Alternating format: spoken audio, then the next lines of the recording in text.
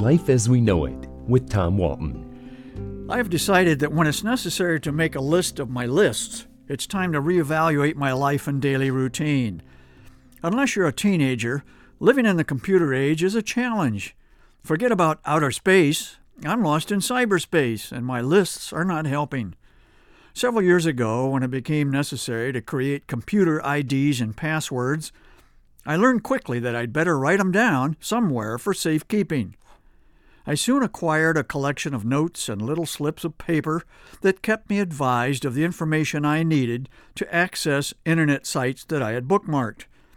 However, and inevitably, I would lose the little slips. So I'd have to create a new password and hope for better luck retrieving it next time I needed it. Eventually, after the third or fourth time losing a password note, I had an epiphany. I would use the same password at all websites I had bookmarked. Bad idea, a little internet research informed me. Unless I was willing to memorize a hopeless jumble of letters, numbers, and characters like an ampersand, no password I could devise would be truly safe, I was told. Some of these websites even informed me whether the password I had come up with was strong, moderately okay, or just plain weak and embarrassing. So it was back to plan A. Devise a unique password for each site and then gather them all together on one master list written not on my computer, but on an actual typewriter. You remember typewriters, right? Just another level of security here. As for the list, I wish you could see it. It's 4 pages long, and when I first completed it several years ago, it was a thing of beauty, neat and clean. I separated websites by category, including online shopping sites such as eBay and Amazon, airline frequent flyer sites, and enough merchants to rebuild Southwick Mall. Despite my best efforts to keep the list to a workable length, it just continues to grow, and it's a mess. Rather than go back to the typewriter and recreate the list with all the new additions and changes, I just scribbled them in the margins of the old one. It's not a pretty sight. I've got arrows pointing this way and that. I've added notes in handwriting so small I can't read it. What was I thinking? And I almost forgot the security questions.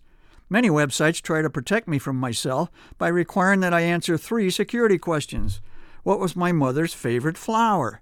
What was my favorite TV show growing up? What's the name of my neighbor's dog? I had to write down my answers to those, too. I have redone the list 4 times, and rather than run the risk of leaving an ID and password from an old list off the new one, I kept the old ones. Well, it's clear now what I have to do.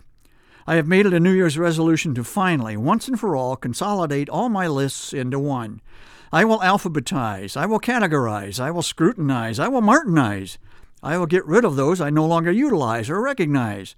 I will get creative and devise a new password system that follows a central theme. Like snowflakes, however, no 2 passwords will be alike. Just as with its predecessors, the new list will be a thing of beauty, neat and clean. Of course, once again, life will happen, and soon enough, the new list, like the old one, will be a mess. Life as We Know It is written and hosted by Tom Walton and is a production of WGTE Public Media. Life as We Know It with Tom Walton can be heard on WGTE FM 91 every Monday afternoon during All Things Considered at 5:44 p.m. Or hear past episodes at wgte.org/life.